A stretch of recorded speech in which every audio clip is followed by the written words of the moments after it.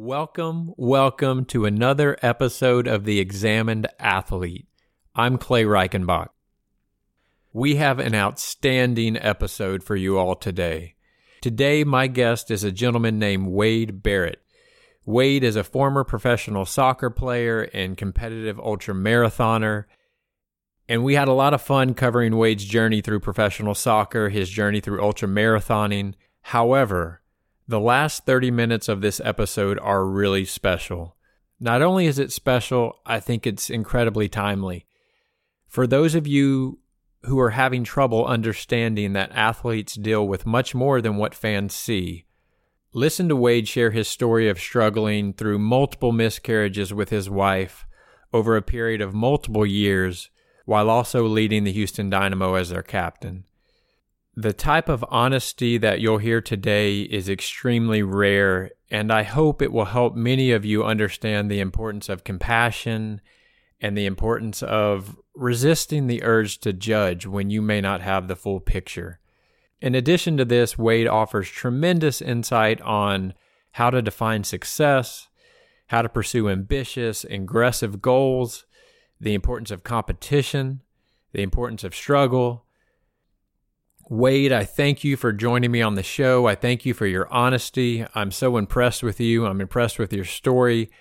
I promise you I've taken notes on this episode and I'll utilize that wisdom in my own life. Ladies and gentlemen, the great Wade Barrett.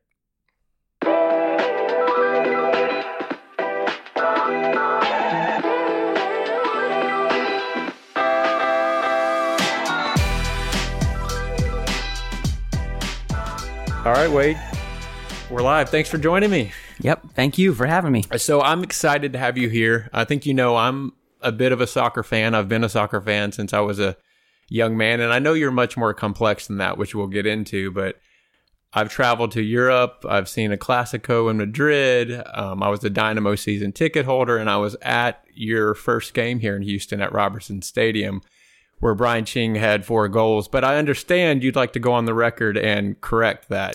Did he have 4 goals or did he not? No, Brian legitimately had 4 goals. It's fun for me to think that he might not have gotten like a hair's touch on the first goal, because I was the one that like kind of crossed it in. Not shooting, I was trying to cross it in, and Chingy was there, and I think for sure he's credited with the first goal. I give full credit to Brian for those full credit. 4. All right, well, I thought maybe we'd go on the record and Brian would have to come on and correct it, so we would tie his hands to come on the podcast. But before I spend a bunch of time making you methodically go through your soccer career, I know you were once quoted as saying that once you left soccer, you no longer wanted to be thought of as a football player.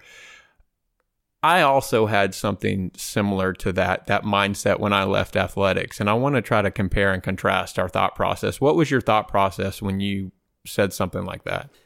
It was actually, I have to give the credit to Steve Nash. Steve Nash, I followed his career and his post-career after basketball, and he made a comment at some point that if people remembered him as a basketball player, then he would have felt like a failure in some way, because he was a basketball player for a certain amount of time, but he's got a lot of career and a lot of experiences in front of him. And I don't know, there's just something about that stuck with me, that I just thought, I mean, as an athlete, your career is short and it's only your first career. There's another career or maybe multiple careers that come after that. And to be defined is the one thing that you did for a period of 10 years just seems really sad to me, to not like move on and be whatever the next thing is going to be. I didn't want to be a soccer player for the rest of my life. I loved it. It was a huge part of my life. I was passionate about it. I have no regrets about any of it, but that wasn't what I was. As soon as I retired, it's not what I am now. When you were a professional footballer, did you have that same mindset, as it was important to you for people to know that you were more than your profession? I don't know. I'd say it's hard sometimes to live outside that definition of yourself and what people think of you as. I don't know. I can't say at that time that I really had any future thought about what the heck I was going to do when I retired. I didn't really think about that from season to season, especially, earlier in my career. You don't think about what the next thing is until it's right there in front of you. And even then you might not know, what the next step is. So I don't know. I think it's hard to sometimes live outside of what your current experience is. I think it takes a really mature person to have the forethought about what is coming up down the line. I probably didn't have that. I was in the moment until I wasn't. That's what I hear more than not, is people are living day to day, month to month, trying to stack bricks and not really thinking about what those bricks may lead up to. But for me, even when I was an athlete, it was important to me that people knew I was more than an athlete. And for a lot of years, I tried to avoid telling people I was an athlete. Looking back, I think for me, it was a lack of confidence. I would, as if they knew I was a jock, let's say, that they would think less of my intellect or think less of my ability to run a company. And I remember I was having a conversation with a friend who was also an athlete, and we were having this conversation, and he said, Clay, if people spend enough time around you, they're going to see those traits. Why are you worried about hiding your athletics? Why are you worried about that? And that was quite profound. He also said, if someone's going to judge you on superficial items like that, you should forget about it. So for me, it was a little different. Yeah, I mean, at that time, like you're always going to be the baseball guy, or always going to be the soccer guy. I don't know. It's always fun conversation, but hopefully if it was someone that you got into meaningful conversation with, you'd get past that in the first couple sentences, and then you'd move on to something more meaningful. This is maybe I'll cut this out, but this is a funny story. My wife, to this day, if we're at dinner and you're in Texas and you tell someone you went to Rice University, they always have the same reaction. It's, oh, wow, you must be really, really smart. And within a millisecond, my wife will go, he got in on a baseball scholarship. I mean, she won't let it last for a second. But anyways, wanted to get into that with you. Let's go back to the beginning. You grew up in Virginia. Was soccer big in your community? I'd say it was probably typical at that time, where, I think I probably started when I was 5 years old with the neighborhood program. I benefited from, there was a NATO officer from Norway who lived right next door to us, and he was the coach of the team when we were 5, 6, 7 years old. That was kind of the beginning. Of course, I work with a company now. We work with 2-year-olds, but that didn't happen back then. Started when you were 5. I experimented with some other sports, but it was really soccer from the very beginning. In my community, I grew up outside of Austin, Texas. Soccer was not a popular sport. The big three dominated. And though we certainly had a group of us that played, and even up through probably 9th grade, but it was considered soft or boring. Did you deal with any of that? No, I don't think so. I mean, at that time, it's an accessible sport for kids. All it takes is a ball. You don't need to have soccer shoes. It was very accessible. I mean, I think as you get into some of those skilled sports, like you can't, at 5 years old, it's tough to play, 5v5 basketball. It's tough to play a full baseball game. You can't play football with, it's hard to play football with kids at that age. So it's just accessible to the younger ages. So I think it just makes sense as a youth sport to get kids active. There's lots of movement if you're doing it right. I don't know. It can then lead into a lot of other things. And I really think the footwork that you get at those younger ages is a benefit to the other sports as kids then get to the point where they can play on a basketball team or a baseball or football. The footwork you get in soccer, I think, is always going to be an asset for those other sports. At some point, you're not just playing with the neighborhood kids. You become a standout. You're an All-American in high school. You're the state player of the year. You accept a scholarship to William and Mary, where you have a great career. At this point in your life, how would you have described a successful athletic career? I know you just said you weren't looking very far in the future, but what would have been success for you in high school and even into college? I don't think I even had any concept of success in soccer. Well, I guess you can take that question in a general view. How would you have described success in general as a young man? Yeah. I mean, those things did, I guess, when I eventually got to those things, that felt like I had achieved something.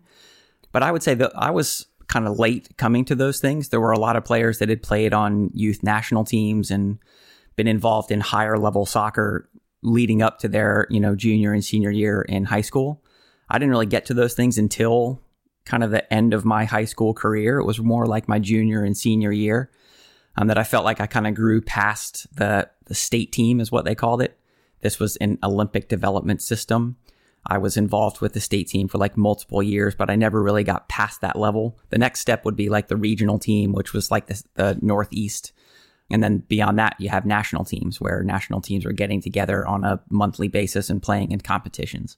I didn't get to any of those things until kind of later in my high school career. So it all kind of came late and all kind of got packed together. And I mean, that's what led me to William & Mary. And I did get to play on some national teams, U18 and U20 national teams leading up to my freshman year at William & Mary. Those things felt like some measure of success, but I mean, as a high schooler, you don't dwell on that. Again, you're just excited about what you're doing and loving what you're doing. This would have been the mid 90s. Was the United States organized then? I mean, did you have to pursue national teams, or were they pretty organized? And if you were a talented player, they knew of you? They had the structure in place, and that's what the Olympic development system back then did. I mean, I can't even tell you the complexities of how it all works now with the youth academies and Major League Soccer investing in younger players and there being a pathway from, the time you're 12 years old until the time, you're ready for professional soccer, which for some folks is at 15 or 16. That wasn't in place back then, but they did have that ODP system. So there was a system of development that went from the state level to the regional level to the national level. So that was all in place. I mean, I didn't pursue any of that. That all was a pathway that was there for me. It took a lot of road trips for my parents. I remember my dad driving from Virginia to Binghamton, New York, dropping me off at like a regional camp and then turning around and driving back the next day. So that was a lot of NPR listening to NPR in the car with my dad. You didn't have podcasts back then. No, but I mean, I benefited from, all those shows on NPR, like Click and Clack was big at that time, All Things Considered. I never thought I'd turn into like such an NPR fan, but that's what youth soccer did. In 1998, you're then drafted number 12 overall by San Jose.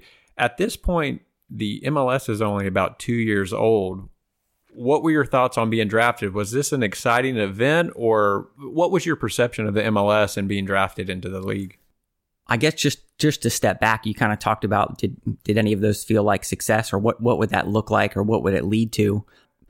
You're right about the time frame. I mean, when I went to William & Mary, my freshman year was 1994, and there was no Major League Soccer. I mean, 94 was when the World Cup hit the U.S., and that summer in 94, there was, big success with attendance to all the World Cup games. That's really what kind of launched MLS in 1996. So even going in as a freshman to William & Mary, there was no real professional soccer league in the United States. I mean, what did you think success was, or what were you looking at? Like when I was a freshman and a sophomore, there was no next step. It was just playing for William & Mary, and then, not even really. Yeah. And at that time, there were not Americans that were making the jump to Europe. Maybe a handful. You could count on one hand the number of players that really had success going over and playing professional soccer there. So that's kind of the time frame of what we were looking at. But yeah, 98, the league was a couple years old and really trying to establish itself as a major league in the sports scene, which took a long time. I mean, Major League Soccer came online. I think I could be wrong on this. You got to fact check. There were maybe 10 teams to begin with, and they struggled. There were, only a couple different owners that had invested in the league and then were operating multiple teams.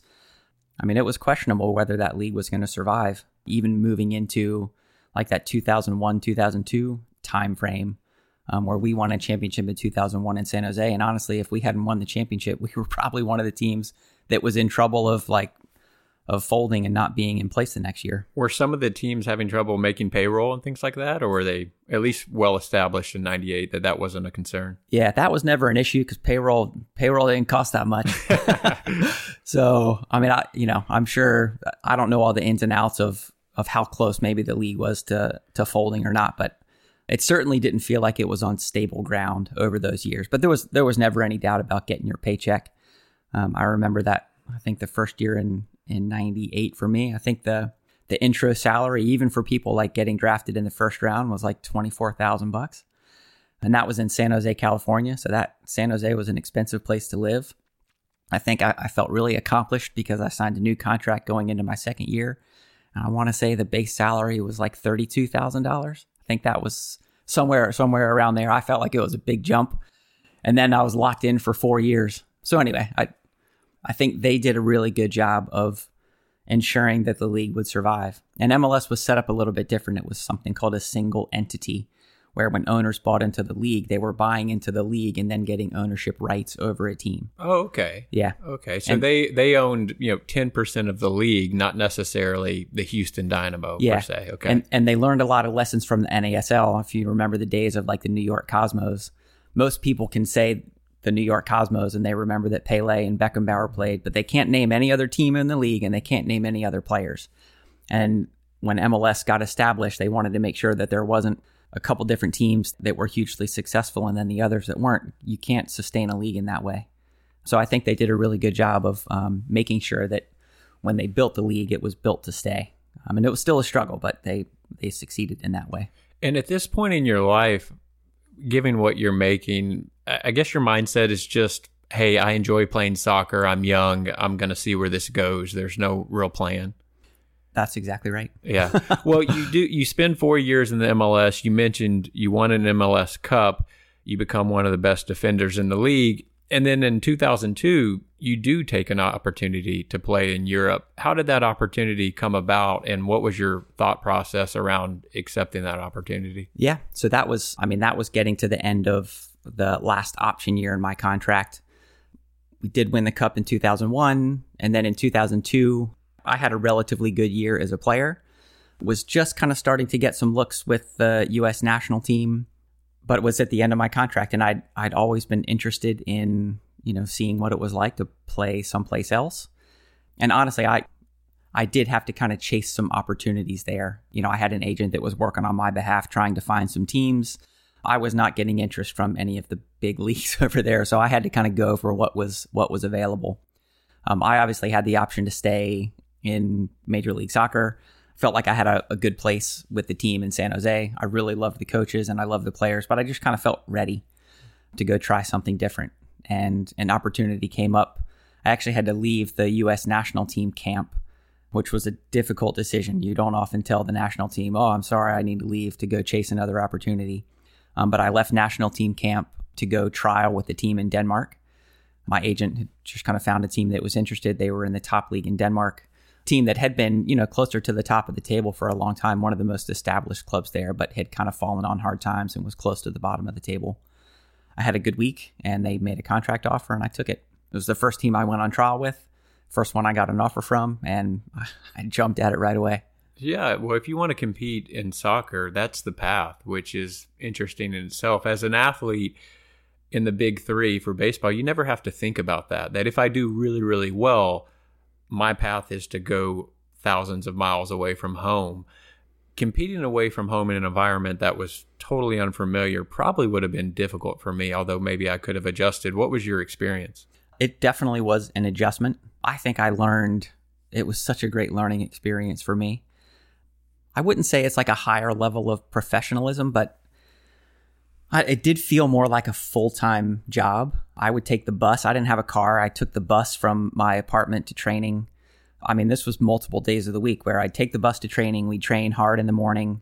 There was always a meal provided to the players at the clubhouse. They actually had a room with like bunk beds for the players that then you'd stay at the clubhouse and you'd take a nap if you wanted to in the afternoon, or we had, an area with a bunch of couches and sofas, and players would just kind of hang out and relax. And then we'd have another training session a little bit lighter, or a gym session later in the afternoon. And you'd get back to the apartment around 5 or 6 o'clock at night. What I had experienced in San Jose at that time was a little bit different. Most of the time you showed up in the morning, trained hard, you went home and you napped most of the rest of the afternoon to try to prepare for the next day. But my experience in Denmark, it was new and different, feeling like you kind of have to prove yourself all over again, especially being American at that time. I'd say it's probably less so now, but at that time, you really had to kind of prove that you belonged. And again, I wasn't at one of the top clubs in one of the top leagues, but it still felt like every day you had to show up and kind of show your value and that you were as committed or more committed than anybody else. Did you ever make a home of it, feel like you belonged, not just with the team, but in the community? Or was it always you were a bit of an outsider? I felt welcomed by the team. I felt welcomed by the Danish players, and there were another couple international players. You kind of feel a kinship with those players because they're going through the same thing that you're going through. we were all young players living in a place that we didn't speak the language, and that gives you a shared experience. So I have really good bonds with those guys from just having been through the same experience. So I did feel welcomed, but you're always still a little bit of an outsider. I'd say I did try to learn Danish, which was really difficult in a place where everybody speaks English, or at least the younger generation speak English. I always think speaking the local language makes you feel like a part of that community. I'd always try to start a conversation in Danish, and within like 2 sentences, we'd be back on English because most folks did speak English.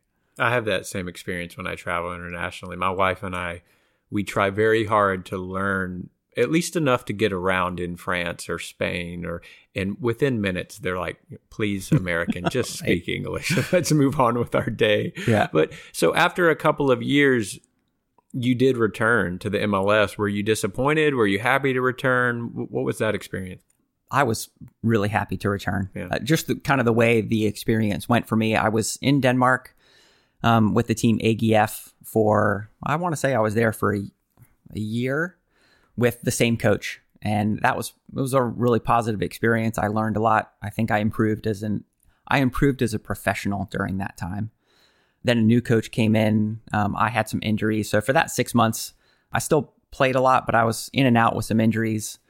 Kind of started getting a little bit towards my way out, just based on how the season was going and stuff like that. I ended up getting loaned to a team in Norway, which ended up being one of the best experiences of really my life and of my time over there. Why is that? I went to a club that was really small. It was called Fredrikstad. They were about an hour outside of Oslo, a little small town.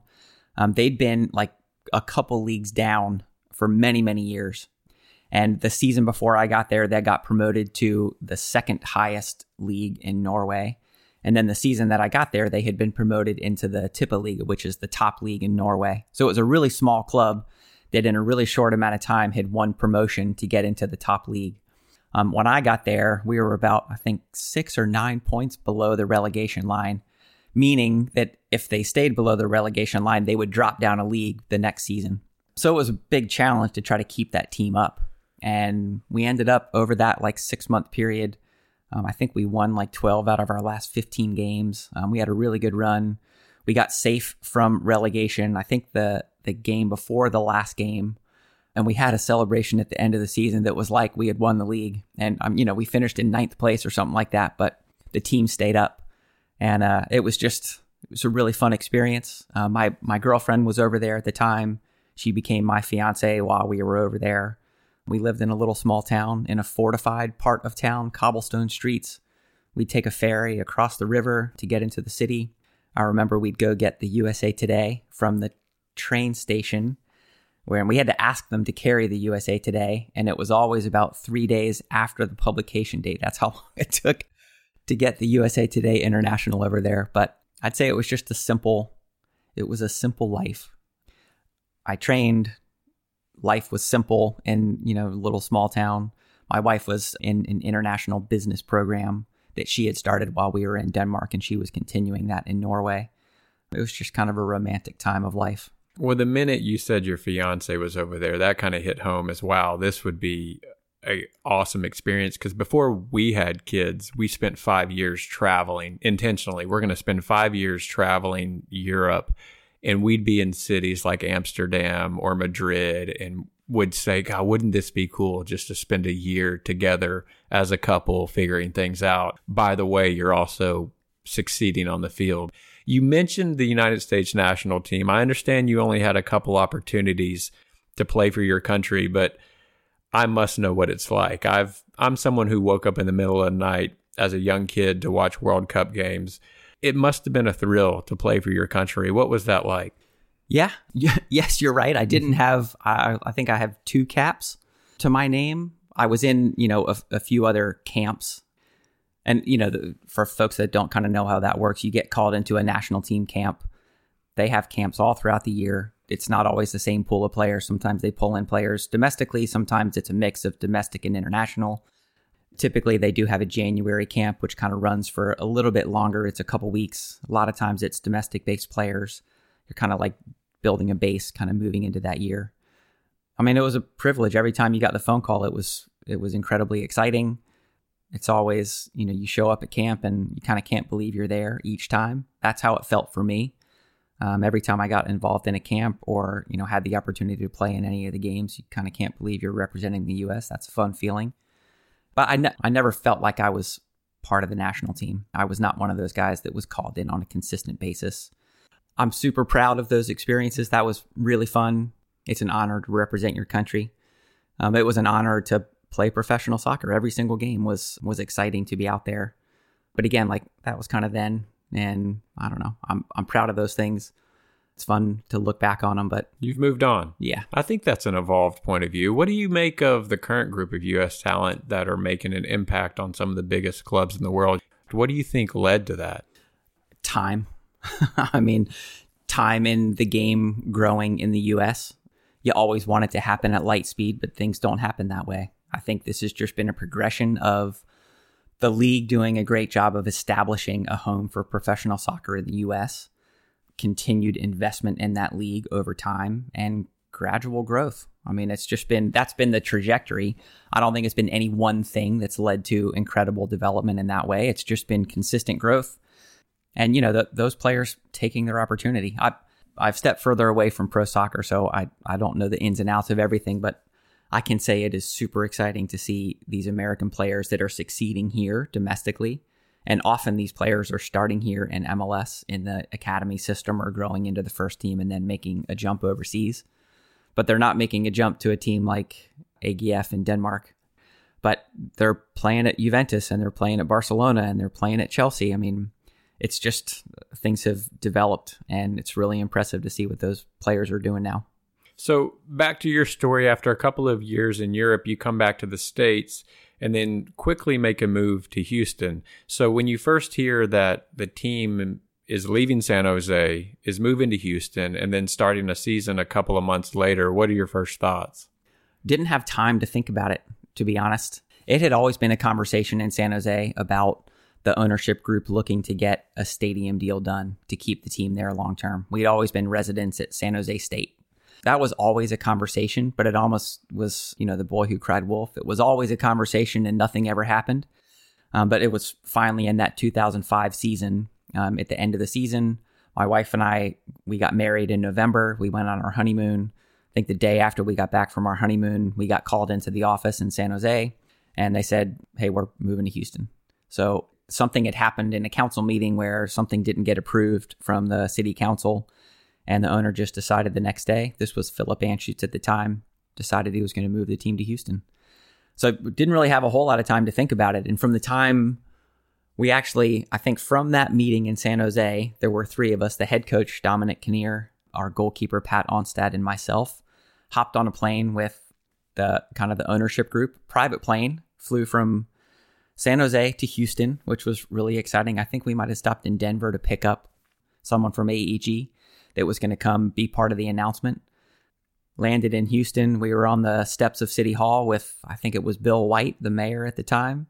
We got some cowboy boots and we introduced the Houston franchise. I don't think at the press conference they had the name yet.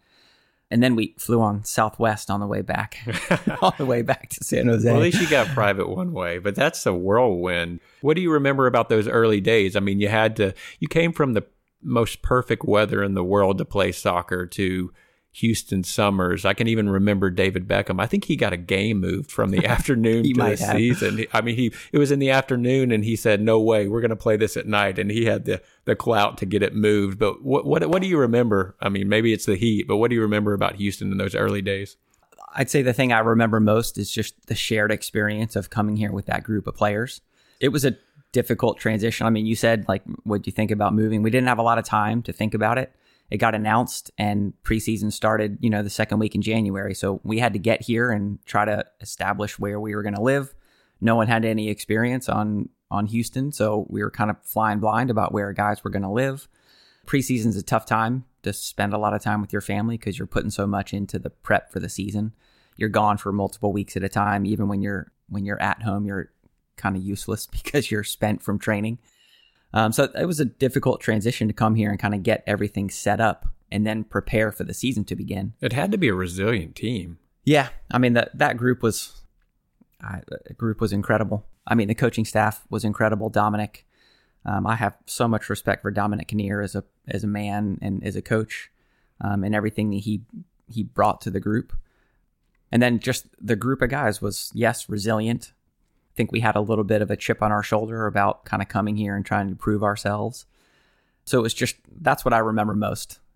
My biggest memories were just of kind of going through that shared experience. Even our families going through the experience of going through that move and, getting to a place where no one had any roots. I think it brought everyone in that group, players and families, closer together. And I think that was one of the reasons why we had success that year. Let's talk about the team a little bit. So you're the captain of this team, which is something special. And I've never played soccer at a high level, but it appears to me that particularly in soccer, your team is made up of individuals from all kinds of backgrounds, all kinds of cultures, and I imagine belief systems.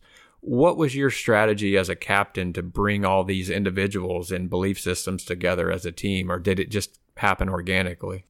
I'd say the group that we had didn't need to get managed.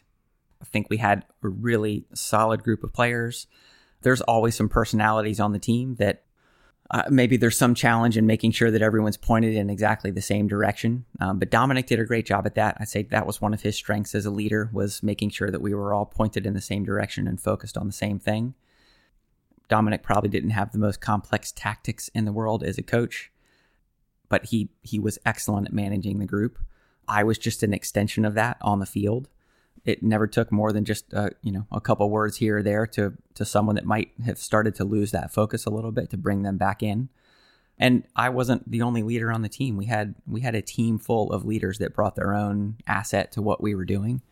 Guys like Craig Weibel and Pat Onstad and Brian Mullen, Dwayne DeRosario, Ricardo Clark, Eddie Robinson. I know I'm leaving people out, and I regret that, but we had an experienced group that were competitors. That were friends, had gone through shared experience, and were pointed towards a common goal. I mean, that's my experience with the best teams. They are full of leaders, and everyone is expected to be a leader. That may mean something different to each player, but the best teams are full of leaders. Feel free to pass on this question, but do you think the current climate and divisiveness and almost necessity to speak out would make it more challenging to bring those belief systems together today? Maybe. It's hard to say. I always think it's hard to give a complete answer when you're not living in it. I don't know what it's like to be in a professional environment, professional sports environment today. At that time, I even think about like other things that happened with social media and dealing with things away from soccer, complexities on making a stand with issues that are coming up. I guess it felt simpler to me back then. We didn't have as much distraction. I think it was definitely simpler. Yeah. Yeah, I've thought about it many times. If I was a coach or a captain and you've got half the team that wants to take a stand, half the team that doesn't, and you still have to bring this team together. Mm-hmm. The complexity of being a leader in a sports team right now seems challenging to me. It does to me too. Yeah. I don't envy those leaders having to like pull all that together. So after your playing career, you move into coaching. Did you see coaching as kind of your natural career path, that maybe coaching professional soccer would be your job for the next couple of decades? How did you see that progression? No. Again, like I just kind of touched on, as an athlete, you really, it's hard to think past being an athlete. And I'd say I retired relatively early. Again, you need to fact check me. I should know this. I was probably 31 or 32, I think, at that time. And I didn't know what the next step was going to be. And I'd say my like kind of step towards retirement was probably for a couple different reasons.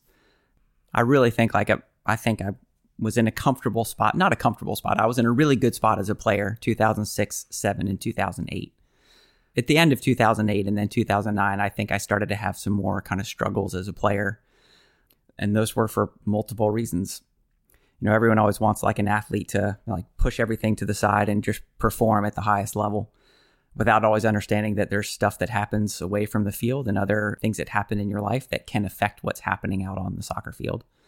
My wife and I had tried to have kids for a really long time, and we were going through fertility treatment.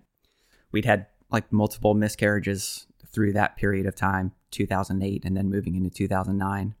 And that was all weighing on me away from the field. It's difficult sometimes you don't know if that's the reason why you didn't perform well on one day, or if you can put that to the side and you can have, a great couple weeks of training and perform at the same level that you had been. You never know. Did you have a sense at the time that was more important? Because it is, but it's hard to know in real time that those issues actually should take precedent. Yeah. I guess you always think as an athlete, I can push this stuff to the side and I can perform at the same level that I did, or that I have in a period of time where I was kind of pulling it all together. So I'm not really sure. It's difficult to say. I mean, yes, of course, those things are in the end are more important than your performance as an athlete. Sometimes my wife would be in a dark spot and I'd help pull her through it. Sometimes I'd be in a dark spot and she'd help pull me through it. It was just it was a difficult time to get through, but we eventually kind of got through that. Part of that was me retiring in 2009. And when I joined the coaching staff of the Dynamo, was really, Dominic, again, the head coach at the time, kind of kept me as a player for the beginning of 2010, kept me on my player salary for the first couple months, but we had already had discussions that I would transition to a coach. That was the first time the team ever brought on a second assistant coach, because at the time Dominic was the head coach. Our assistant coach was a guy named John Spencer, who then went on to become a head coach in Colorado.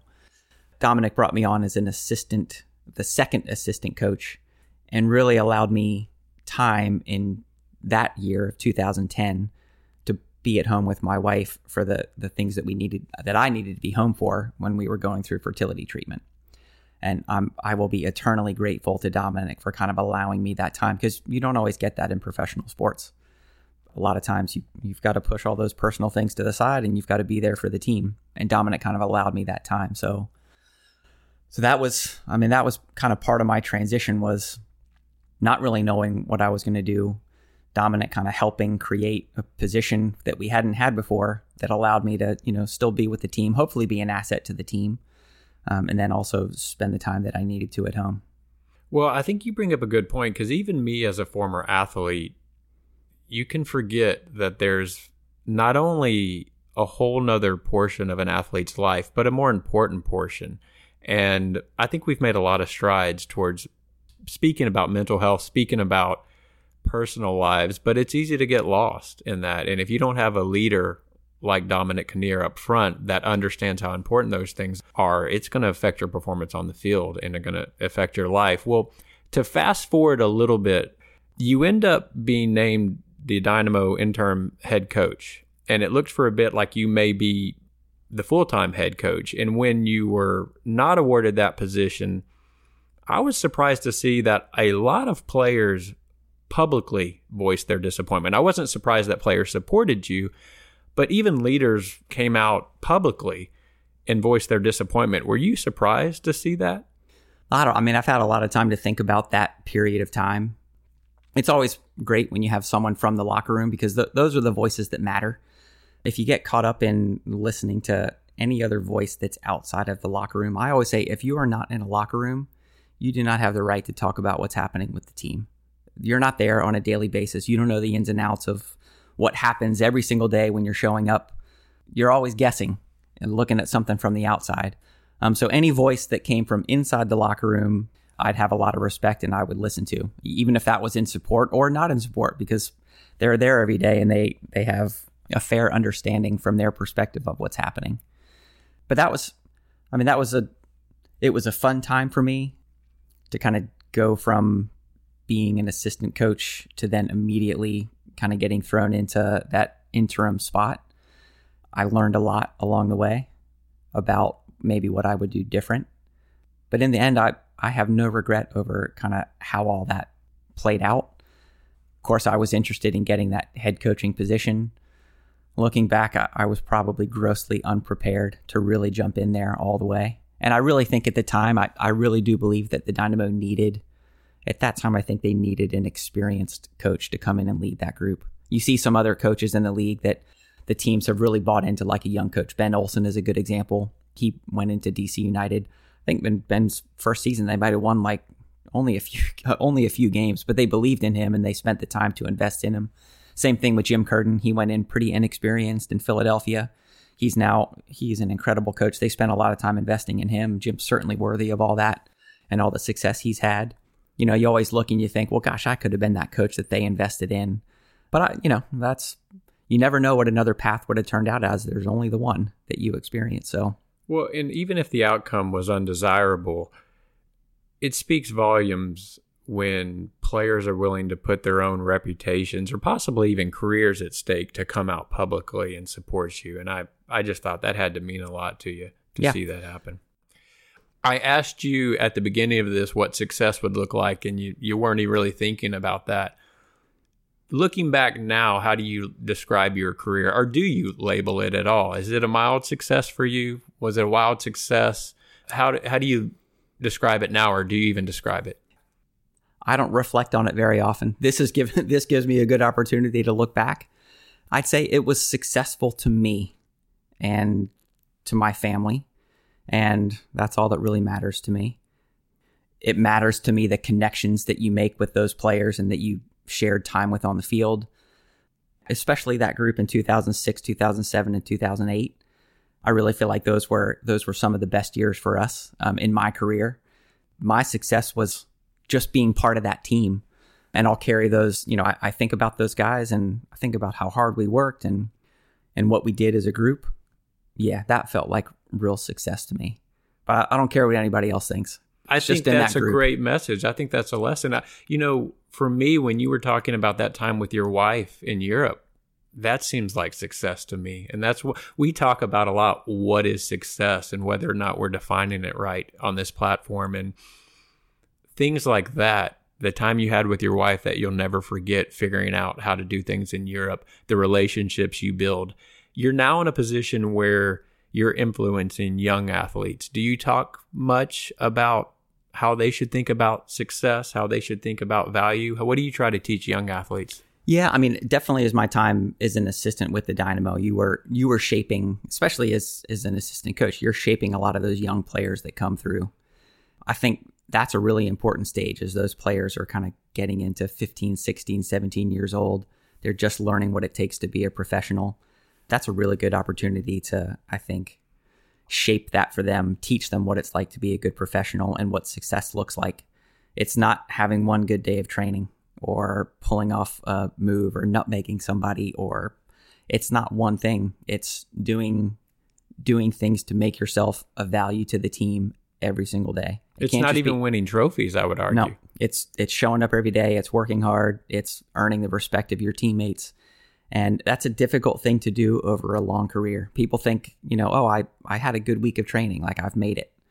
I mean, it can't be a week, can't be a month, it can't be a year. If you want a good career, it is that continual pursuit day after day until you then step away to whatever the next thing is going to be. And then you need to put that same time and energy and focus into the next thing. Absolutely. Well, let's talk about your next thing, which is really interesting. So upon retiring, you found an incredibly challenging goal to pursue, and that is ultra marathoning. Maybe start by just telling us what an ultra marathon is, what qualifies for an ultra marathon. Give us a layman's term. Sure. I mean, basically an ultra marathon is just anything longer than a marathon. The traditional kind of starting point is 50K. That's 31 miles. A lot of races then would jump to 50 miles. Then there's 100K and then 100 miles. Those are kind of that's the basic framework. There's races of all different distances and complexities. I'd say the sport has grown incredibly, even from the time that I kind of started. There's multi-day races. There's racing across crazy mountain ranges. There's 200-mile races. There's a lot you can do in the ultra community, but I'd say those are the basics: 50K, 50-mile, 100K, and 100-mile.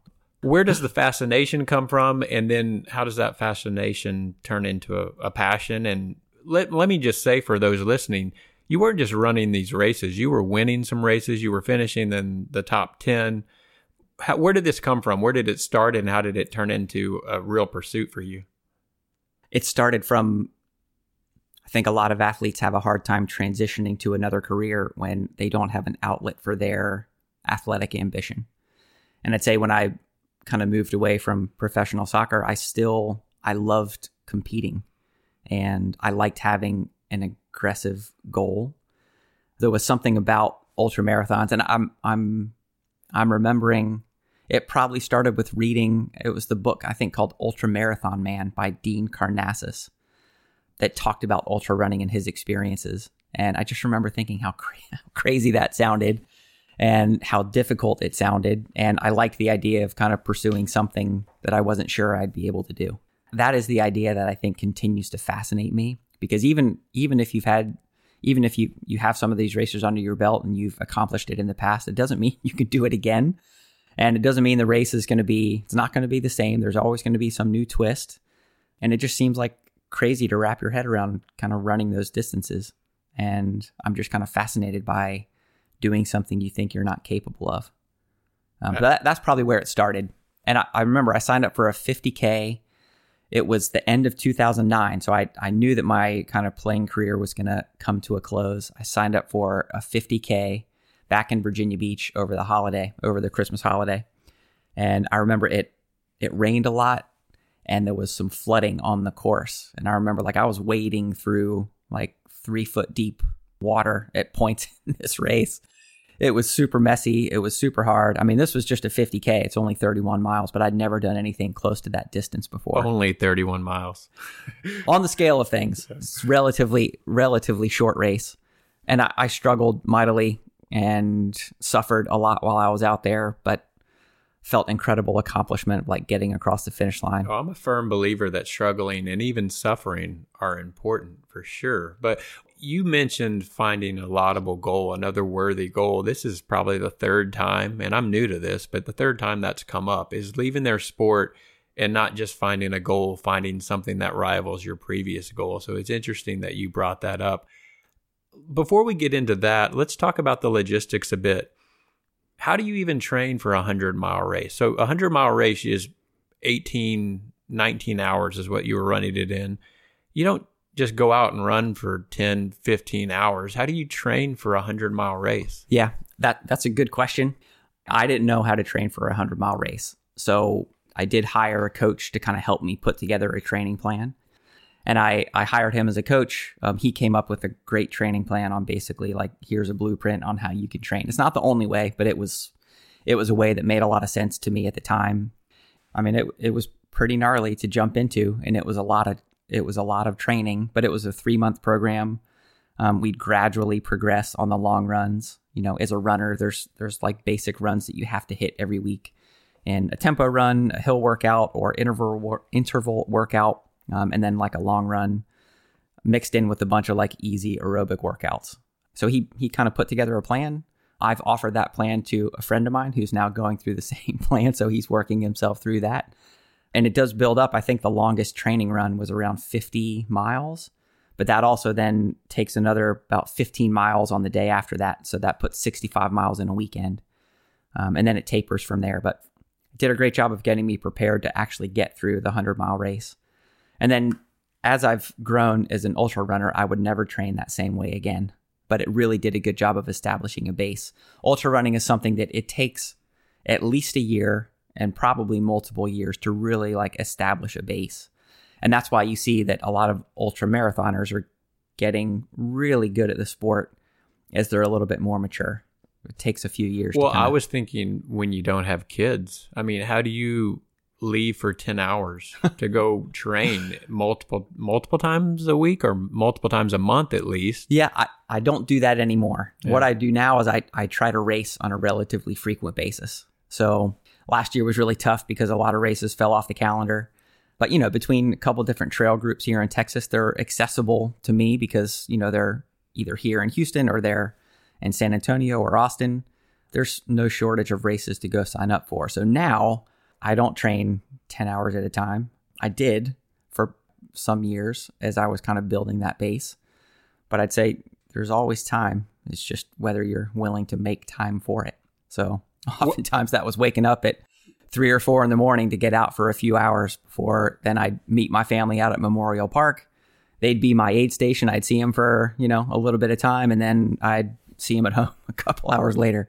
Well, I don't think you accomplish something like that without support from your family. Because my wife ran marathons, and you can go get in 15 miles, but if you're trying to get 40 or 50, and then it sounds like what you're saying is you never see 75, 80 miles until the day of the race. Is that correct? Yeah. And now, honestly, I'm not running any more than like 20 miles is a long run. That would be the longest I'd ever do. And then you just gut it out. Hey, I haven't seen anything past 20 in training, but I just keep putting one foot in front of the other. Yeah, but in ultra running, what you really have to do is train your body to process calories. That is, I think, the most important thing as you get into the longer races.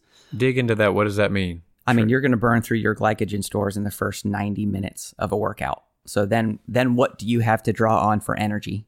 And that has to come from nutrition. You have to put calories in to then be able to have calories to burn. And that's something that if you don't get past about 20 miles, like you don't really have to tax your system too bad.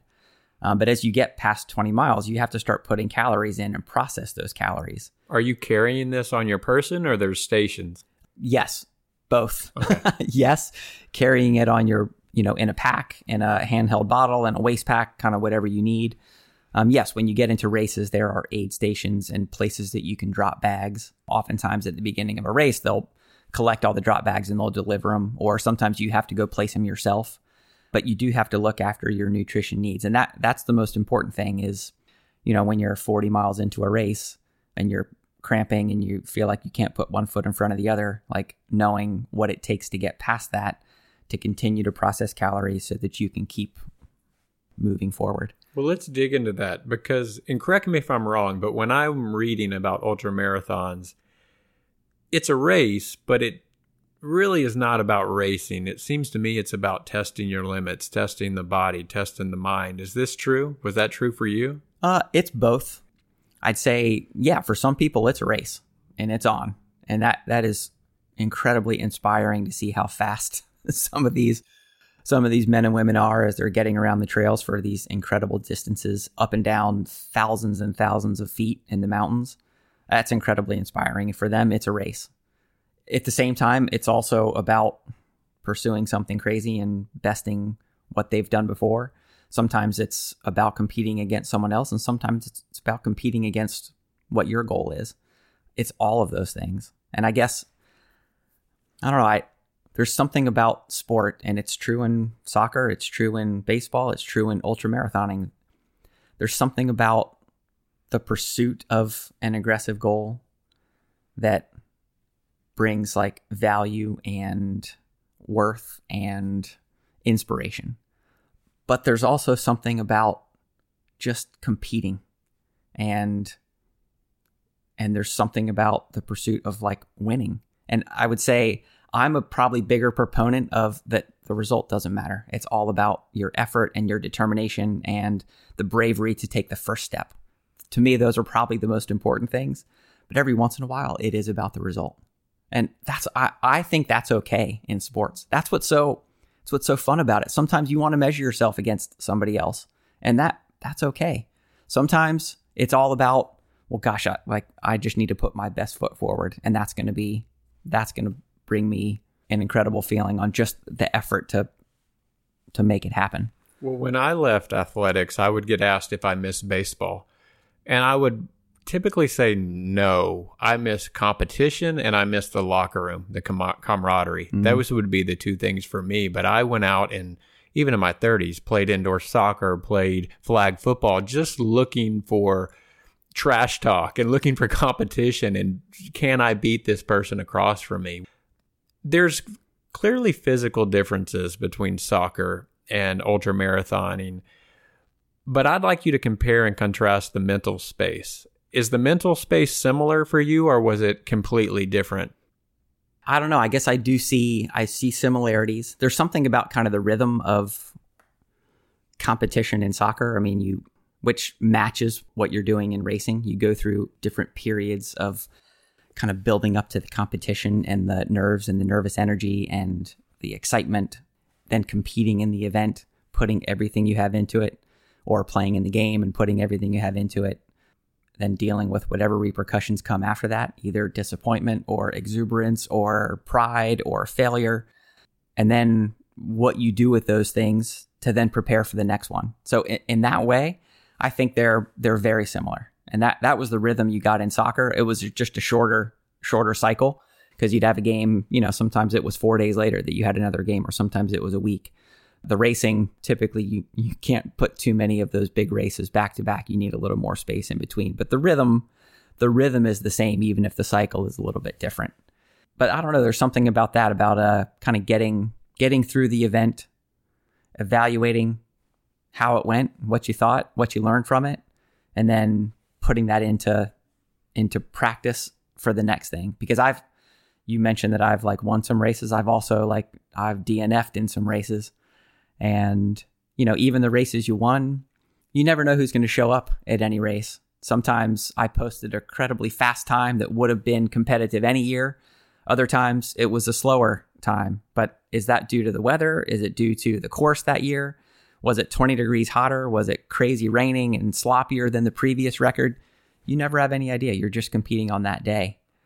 Let's talk about the low moments. You mentioned you're going to deplete your physical capabilities. You're going to have to find ways to replenish, find ways to push through. In an 18-hour race or even a 10-hour race, I imagine there's moments where you're going to get in over your head and your body's going to be screaming at you and your mind's going to be screaming at you to stop. What was your strategy to persevere through those moments? God, I remember I was running in a race called the Brazos Bend 100 down at Brazos Bend State Park.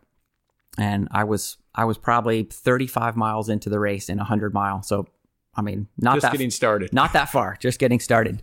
And it was a humid day and I was just really struggling. I'd somehow kind of missed on the balance of water and electrolytes. I know that my sodium levels were off and I was just at rock bottom. I was fully cramping in both legs. My stomach was off. I felt nauseous. I didn't feel like I could put one foot in front of the other. But I've been in situations like that before, and I'd say most of the time there is a way forward, and that is getting a little bit of composure, getting past that initial moment of maybe you're cramping. And I remember I think I was probably crying and cramping, curled in a ball on the side of the trail.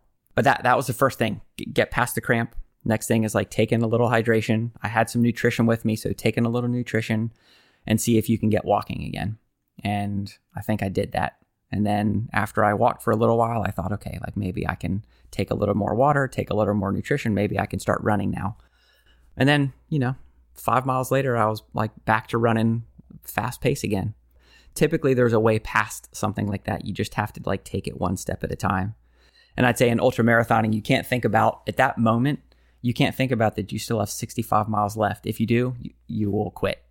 You have to think about, there's an aid station in 2 miles. I know I can get there, and just do whatever it takes, one step at a time until you get there. Evaluate where you are when you get there, take in your nutrition, adjust your attitude, and tackle the next little bit. It's breaking it into smaller sections and knocking them off. That's amazing to hear. That's a rare individual that, what'd you say? What's my quick math? 65 miles left. You're curled up in a ball, but to get back up and keep going, there's a life lesson there for sure. This may not make sense, but as I'm hearing that, is optimism important? Are you an optimist? I feel like not losing track of reality of what's going on in the situation, but being optimistic. I'd say it's an asset in that pursuit. Yes, I do think I'm an optimist, but I also think those things come from experience, and sometimes they come from failure. I've probably learned as much or more from the times that I DNF'd in a race where I didn't get past those moments, that then I learned from those things, implemented new strategies, took that frustration from DNFing, which is a terrible feeling, and put that into motivation, into training, so that I wouldn't get to that same point again in another race, because I was going to be better prepared. I was going to learn from whatever mistakes I had made, so I was ready for the next challenge. So yeah, I think optimism helps, but so does experience. What are the other traits you try to lean on, or you try to teach young people that are important to not just take on challenges like ultramarathon, but challenges in life? What are the traits that are the pillars of your strategy? I'd say one of the primary things is breaking things down into manageable sections. If you have an ambitious goal, sometimes it's difficult to put the focus on the goal that might be a ways down the trail. It might be a couple years down the road. It might be towards something that it's really hard to envision exactly how you're going to get there. But if it's challenging, if it's ambitious, those are all worthy pursuits. But sometimes it's just going to take consistent, smaller steps towards that goal to actually achieve it. What I'm here is discipline, consistent discipline. Is that what you're saying? Yep, definitely. Well, Wade, I think that's a good place to leave it. I appreciate you coming by. This has been fascinating, not just to walk through for a soccer fan, but to hear about ultra marathoning and what you're still doing today. So I appreciate you coming by. Anything you want to leave us with about what you're doing now with young kids, with Soccer Shots, what kind of things you're doing to grow the game, what kind of lessons you're trying to impart to young people in the game? Yeah, I mean, yes, I'm at Soccer Shots now. We teach soccer programming to kids at a really young age. I mean, for those kids, we are not trying to turn them into professional soccer players. We are trying to provide a beloved growth experience for those kids and a remarkable experience for those families. That's a really important time as a family, as you're learning how to be a parent and how to handle a 2 and 3 and 4-year-old. There's a lot about how those kids learn at those ages and like meeting them developmentally. So I'd say the main focus of what we're doing there is really trying to support families through that period of time, provide an incredible experience for those kids. It's not about turning them into soccer players. That's just the thing that we love. So that's kind of the avenue we use. But the other thing about kind of where I am now, it's a small business. So you're working on growing a team.